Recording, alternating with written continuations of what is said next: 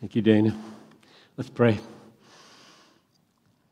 Father in heaven, we need your help now to make plain the greatest news in the world. This text in Jeremiah 32 is inexpressibly glorious, and that's the way you are. And I ask for help now to both speak it with truthfulness and an appropriate affection, and that you would give good ears to hear and hearts to receive. I pray this in Jesus' name. Amen. So in yesterday's New York Times, there was an article about the Webb Space Telescope and a particular picture that it was taken. Some of you saw it, perhaps. The Webb Telescope launched 2.5 years ago on Christmas Day, and it's now 1 million miles away from the Earth. It's in orbit around the sun. It'll finish its orbit in a couple of decades. And this picture had in it a vast stretch of galaxies. And down in the middle right-hand part was a perfectly formed question mark made up of hundreds of thousands of miles of dust clouds, they said. And now this article, I'm reading it in the car driving down yesterday on my phone. And I was so thankful for this article because it just launched me into real affection for the fact that I get to talk to you about the creator of the universe and his purpose for Faith Baptist Fellowship and Dana Olson's life and Krista's and Anna's and Mary's and Betsy's life for the next season. I get to talk about this. Now, what really fired me up was not that we're going to talk about astronomy, and not that I learned anything new about the universe. In fact, it was, as I came to the end of the article, I was so profoundly disappointed and sad and given a sense of urgency about what we're doing in this room right now. So I'm going to read you the last paragraph, and you'll see why it had that effect, I think. It's written by Dennis, I don't know how to pronounce his last name, Overby. Quote, "We've barely begun to know anything. That's why we build telescopes. Once the Webb has completed its rounds of investigations in 2 decades from now, we might know a bit more about this bowl of stars. But we still won't know why we are here. That question mark, our profound cosmic ignorance, is one of the great gifts of science.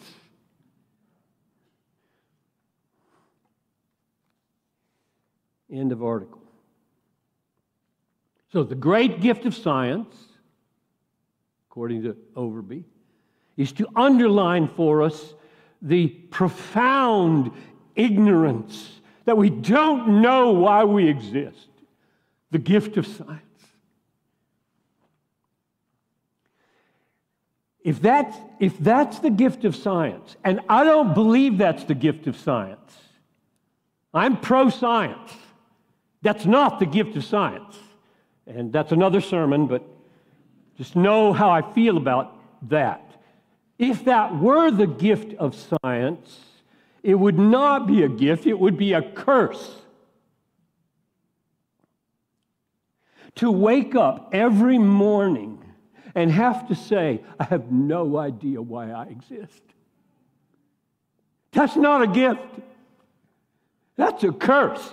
And it's a curse under which millions of people are being taught to live.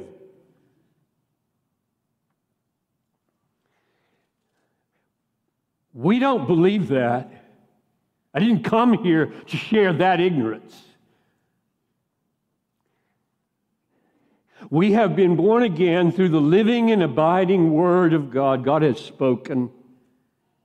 His Word has made us new, and He has told us why we exist. I'll put it in a sentence.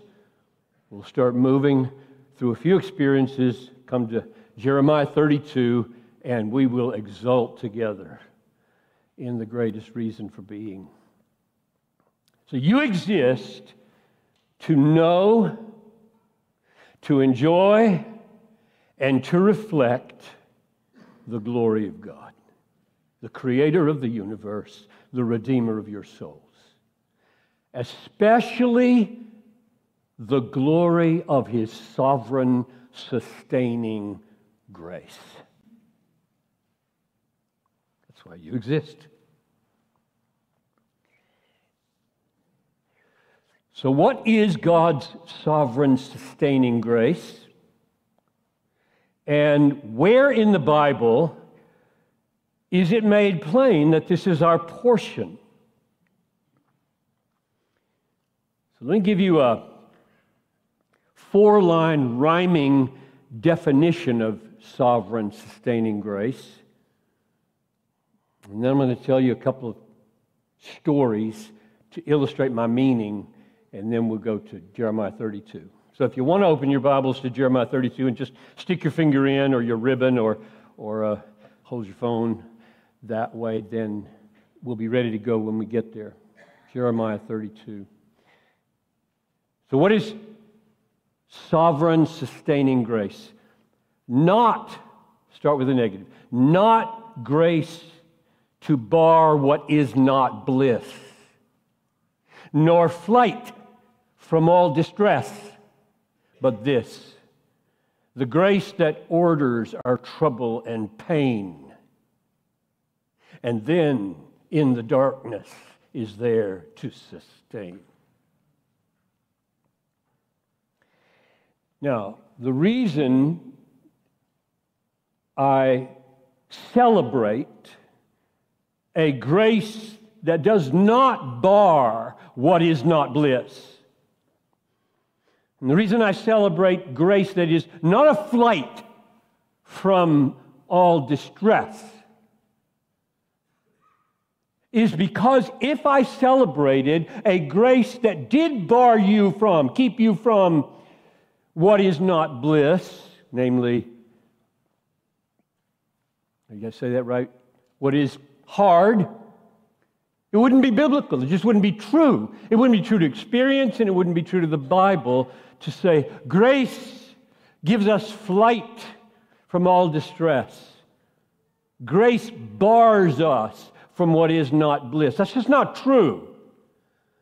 It's not true to experience, and it's not true to the Bible, so I'm going to start with experience and then go to the Bible to try to help you feel the wonder of that meaning of sovereign, sustaining grace. So Bob Ricker was the president of the Baptist General Conference, now Converge Worldwide.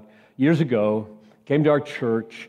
He told me this story. He said he married his daughter. He did the wedding for his daughter. And in the wedding, he pointed out some small scars on her neck and called them, in front of everybody, memorials of grace. Memorials of sovereign, sustaining grace. And then he told the story. She was in a car accident. It was a terrible accident. She was turning blue because she couldn't breathe. The car behind pulled over, and there was a doctor in the car. And he had an air tube. And he had the courage and the will to force it into her throat and save her life. That's pretty unusual. That's remarkable grace. And he called them memorials of grace. Now, Bob Ricker's not naive. He knows that if God can ordain that a car be following his daughter with a doctor, that the doctor have a device in his pocket and that he have the fearlessness not to be sued, to use it on her, he could have prevented the accident. Easy. You can't celebrate the grace of all those providences and meet them in South Carolina. They're driving through Indiana, just south of Indianapolis, and the radiator goes out in the middle of nowhere on a Saturday. A mom, a baby, two teenagers, a teenager, and two teenagers, I think it was. They're sitting there on the side of the road thinking, oh man, it's Saturday. A farmer drives up and stops, gets out and sees the problem. Noel says, I don't know what to do. We'll probably need a motel, and maybe we could find help on Monday morning to get the car fixed and be on our way. And he said, well, why don't you stay with us? Now, you're a mom, and he's a stranger, and she says, I don't want to put you out. And he says, well, you know, the Lord says that you're serving him when you help others. Is that enough? and he calls his wife. Now, I said to her in the car, this was pre-cell phone. How'd he do that? And she said, I don't know how he did. He had some kind of device in his car. And his wife gives him the thumbs up. He says, why don't you go to church with us tomorrow if you can take a Baptist church? Okay. So they go and they stay with the farmer's family. He's an aviation mechanic, retired. He gets up on Monday morning. He drives into Indianapolis. He purchases a radiator. He comes back. He puts it in, no charge, and they're on their way by mid-morning on Monday. Meanwhile, Barnabas got his fishing rod out of the car, threw it in a pond on their property, and caught a 19-inch catfish to make the vacation. Okay, so if God can ordain that there be a farmer, that he have the grace to stop, that he be an aviation mechanic, that he have a wife who's full of hospitality, that he has money enough to purchase, that he's a kind man, that he puts it in, and that they're on their way, and they're not charged anything, and in the meantime, Barnabas catches a 19-inch catfish. He could have saved the radiator. This is a no-brainer, folks. You hardly need the Bible to know that's the way life works. Not grace to bar what is not bliss, nor flight from all distress, but this, the grace that orders our trouble and pain, and then in the darkness is there to sustain. So I was talking to a young man in our church who said he was dealing with a real serious physical thing, and he had prayed and prayed, and it wasn't being healed. And he said, you know, Pastor John, it would have been easier if Jesus hadn't healed, but had just said, I'll give you the grace to sustain you in the midst of the sickness. And my answer to him, my response to him was, well, that is in fact what he did sometimes, like in 2 Corinthians 12, when he gave the thorn to Paul, the thorn in the flesh, which was painful. That's what thorns are. They hurt. In order to keep Paul humble. And Paul prayed, and he prayed, and he prayed, and you remember the response of Jesus to the prayer? My grace, sovereign, sustaining grace, my grace is sufficient for you, for the non-healing of the thorn. My grace is sufficient for the non-healing of the thorn. My power is perfected in weakness, to which Paul responds as a model for all of us. Most gladly, you can hardly believe that, right? It hurts. Most gladly, therefore, will I boast about my weaknesses. And that was the thorn. That the power of Christ may dwell in me. That was the power not to heal, right? But to sustain. The power of Christ may rest upon me. So I am content with weaknesses and insults and distresses and persecutions and difficulties for Christ's sake, because when I am weak, then am I strong. Not grace to bar what is not bliss, nor flight from all distress, but this, the grace that orders our thorns. And then in the darkness is there to sustain. So now, please open your Bibles to Jeremiah 32.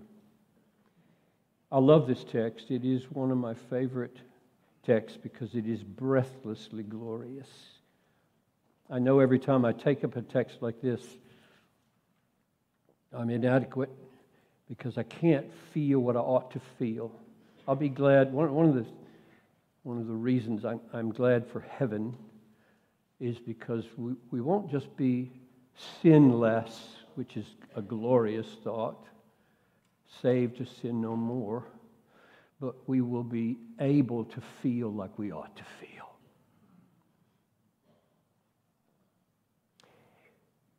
The situation is bad for Israel as this is being written. And what we're getting at here, just don't miss this, that we're getting at the sovereign sustaining grace that has kept this church for 44 years. Why do you still exist after 44 years? This is why. Why has Dana been faithful for 40 years and 14 years? And why can you be hopeful for the next century or shorter, come Lord Jesus? And why can Dana be hopeful for this season of ministry? Why? So it's bad right now. Verse 36. You with me? 32, 36. Now therefore, thus says the Lord God of Israel concerning this city, Jerusalem, of which you say, it is given into the hand of the king of Babylon by sword, by famine, and by pestilence. Now that's what they say, and that's true. It's true. Grace has not spared them this calamity. In fact, grace has ordered it. God was angry at Israel. After centuries of rebellion, they have now been sent into bondage and exile. That's what they say. They don't have the last word. God does. And here's what he says in verse 37. Behold, I will gather them out of all the lands to which I have driven them in my anger, in my wrath, and in great indignation.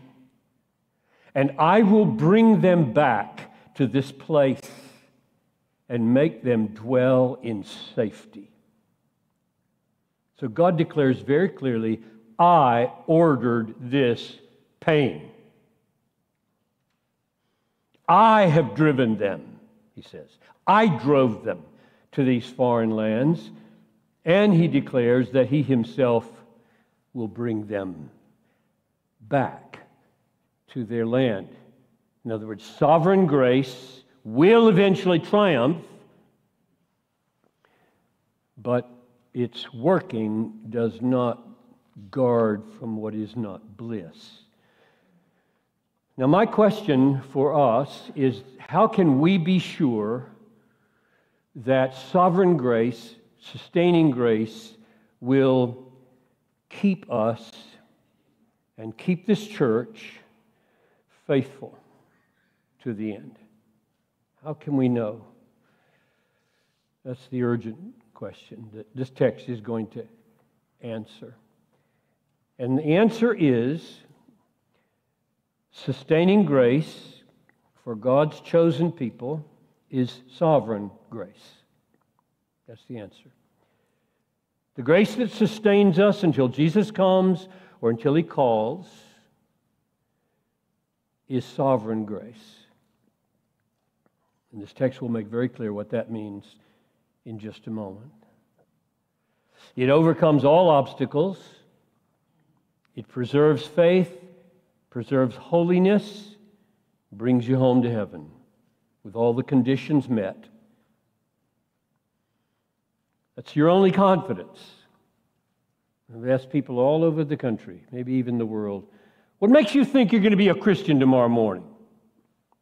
What makes you think you're going to wake up and believe Jesus instead of, I'm done? I mean, you've watched people be done. It's called deconversion. It's a big deal today. We know people. We love people like that. Why won't it happen to you? What's your answer to that? What is your confidence that tomorrow morning you will be a Christian? You will wake up and your heart will still incline to the Word, still incline to Christ and faith. If I were left to myself, I would have made shipwreck of the faith a long time ago.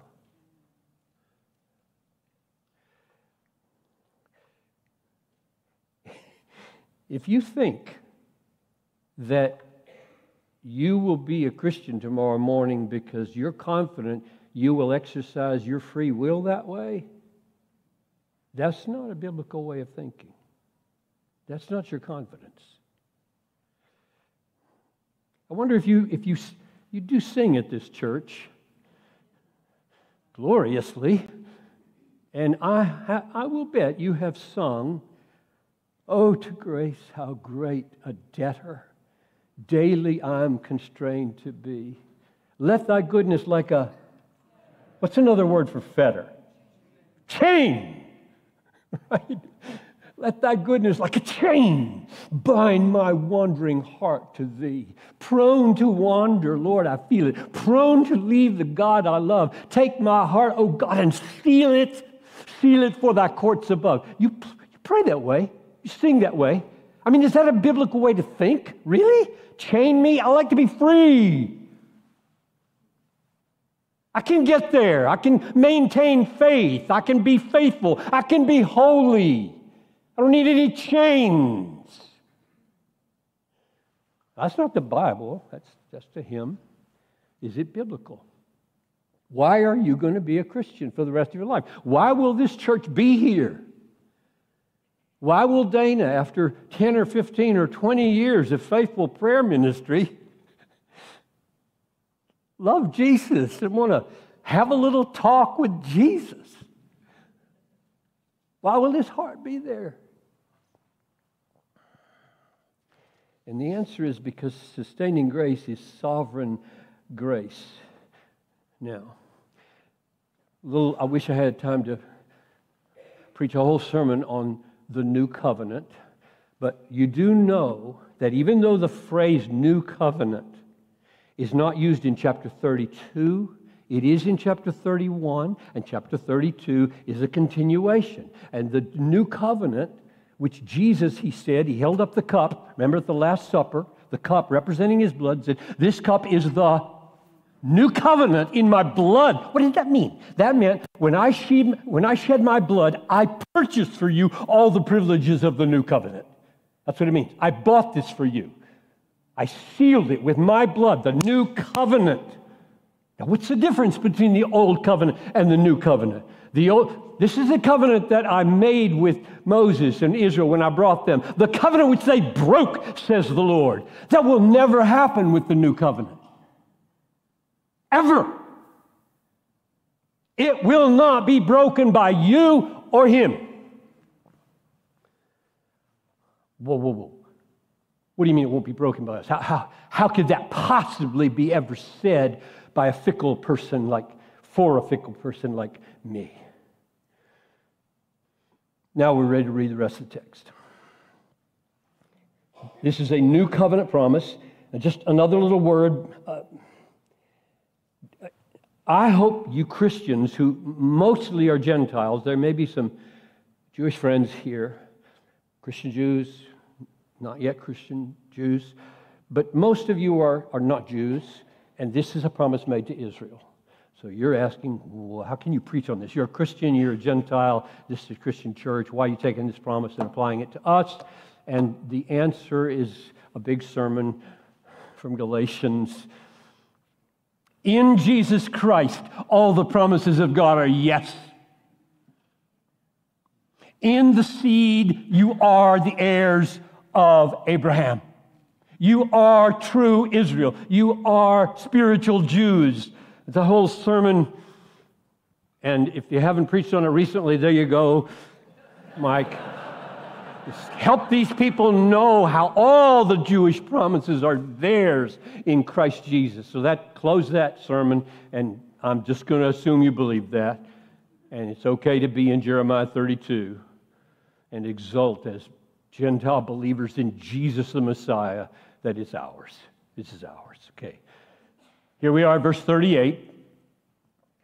They shall be my people, and I will be their God, and I will give them one heart and one way, that they may fear me always for their good and for the good of their children after them, and I will make an everlasting covenant with them, that I will not turn away from them to do them good, and I will put the fear of me in their hearts so that they will not turn away from me.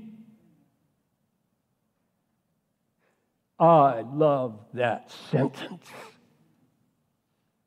And I will rejoice over them to do them good. And I will faithfully plant them in this land with all my heart and with all my soul.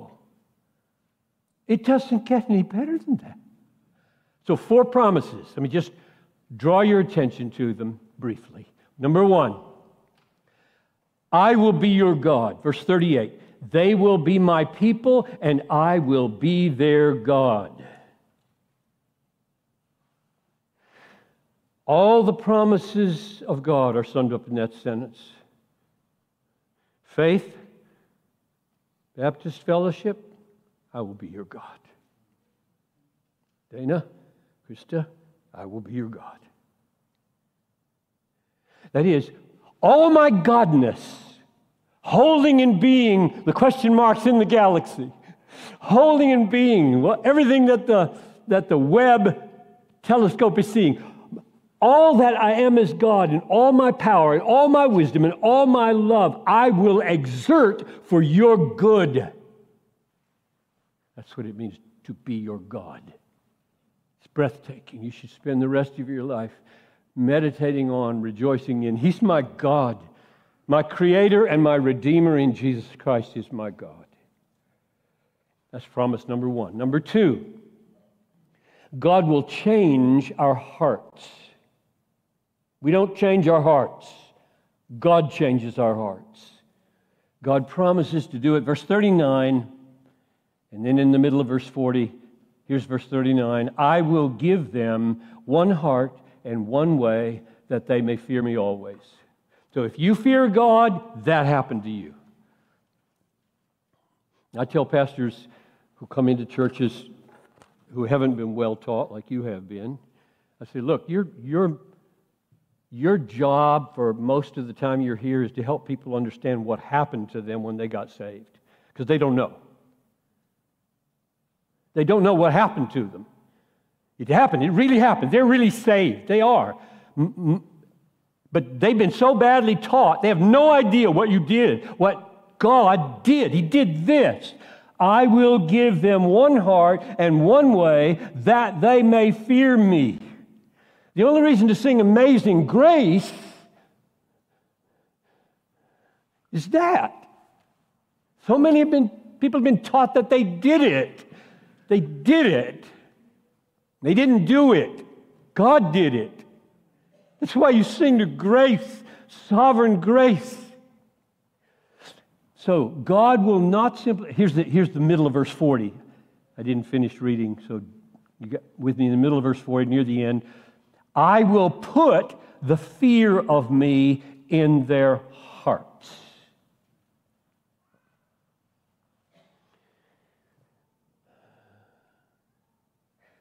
Sovereign, sustaining grace. If you're a Christian, God put the fear of himself in your heart. May have done it when you were 6. I think I was saved when I was 6. I don't even remember it.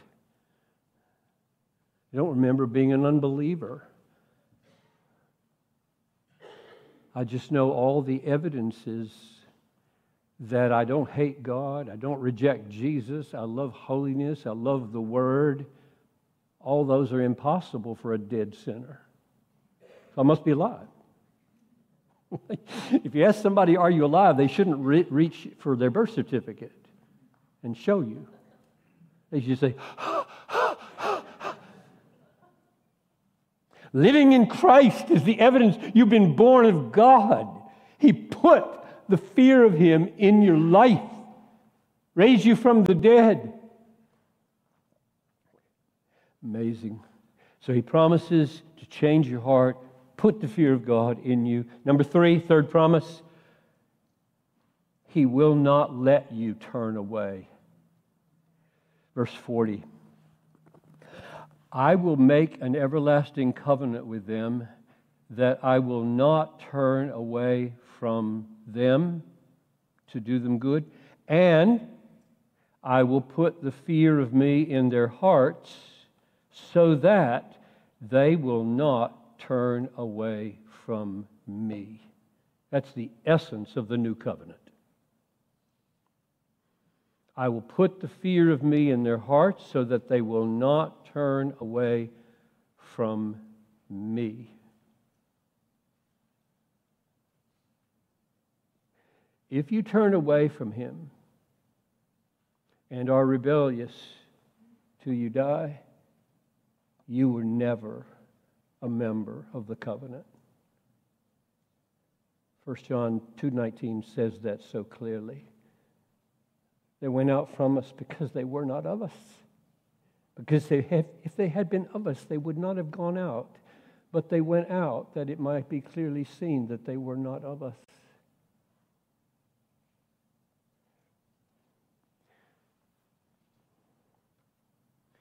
Pray against that. Bind my heart. And bring them back while they breathe. So His heart work is so powerful that He guarantees we won't turn from Him. I'm 77. I've been a believer for 71 years because of that promise alone. He kept me. He will hold me fast. Finally, promise number 4. If you think it can't get better, it can. And now it's going to get better as we close. 41, verse 41. And I will rejoice over them to do them good. And I will faithfully plant them in this land with all my heart and with all my soul. So at the front end of that verse and at the back end of that verse, God describes the intensity of His commitment to you, the intensity of it. You know, it's one thing to have somebody committed to you, like I'm for you, and another thing for them to say, with all my heart, with all my soul, nothing makes me happier than to be committed to you. That's what that verse says. I will rejoice in doing you good. Part of my heart? No, not part of my heart. Part of my soul? No, not part of my soul. All my heart, all my soul is into your good. That's God talking. You see why I prayed at the beginning? Like, I could just tell you don't feel this the way you should. I could tell. You're looking at me like, well, I suppose that's good. You...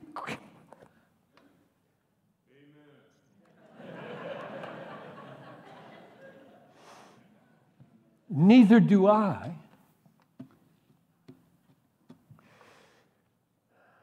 How great is that? How great is the intensity of God's desire for you? Let's try this. Let's take all the desires in the world, all of them, like desire for food, desire for sex, desire for money, desire for fame, desire for power, desire for meaning, desire for friends and family, desire for security. Add yours. Okay, we got all those desires. And let's just multiply them by all the people in the world, like 8 billion. Okay, now you got all the desires that you've ever felt and will feel, and their intensity. And you got 8 billion people feeling those desires, and you multiply that, and you put it in a container. How would that container compare to the statement, God's desire with all his heart and with all his soul? God's rejoicing over you to do you good with all his heart and with all his soul. How would that container and that intensity compare? They would compare like a thimble to the ocean, to pick up on Dana's beloved ocean of grace. I'll challenge you. There's no pastoral flourish. There's no sermonic exaggeration here. You cannot even conceive of an intensity of desire greater than that expressed in God's with all my heart and with all my soul. You can't even conceive of anything greater. If you think you can, stand up right now and tell me. And if you're right, I'll sit down. Or come to me afterwards if you don't want to make a fool of yourself. Or make a fool of me in your kindness. Just tell me afterwards. What is conceivably greater than an infinite God engaging all of his heart and all of his soul to do you good? What is more intense? Nothing. This is why we have to pray for the ability to feel what we ought to feel. You should be the most happy, the most courageous, the most confident people in the world.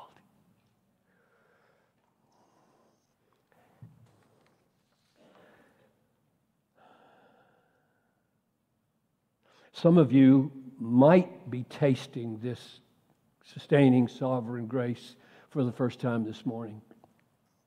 And if you are tasting it like, wow, if that were true, that would be wonderful. And I would just plead with you, keep welcoming it. Don't push it away. The devil wants you to push away sustaining sovereign grace and say, no, it can't be. It just can't be true. God can't be that way toward his people who trust him. It can't be. You push it away. It's too good. I think a lot of people reject Christ not because it's boring, because it's just too good. It can't be true. Most of you, I'm assuming, in this room have tasted this and lived with this sweet assurance for decades. I can see a lot of older folks like me. This is not news to you. It's just glorious. That's what we do on Sundays. We exult in familiar, glorious things with each other.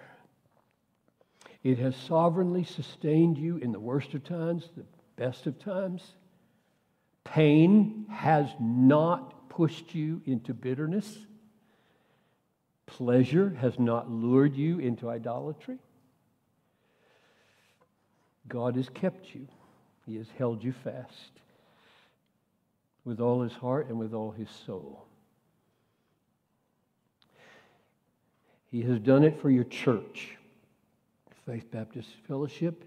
He has done it for Dana and Krista and Anna and Mary and Betsy. And He will do it. He will do it. He'll do it for you as a church. He'll do it for Dana and his family. This is sovereign sustaining grace. And to know it, to rejoice in it, to reflect it, is the answer to the New York Times question mark. That's why we exist.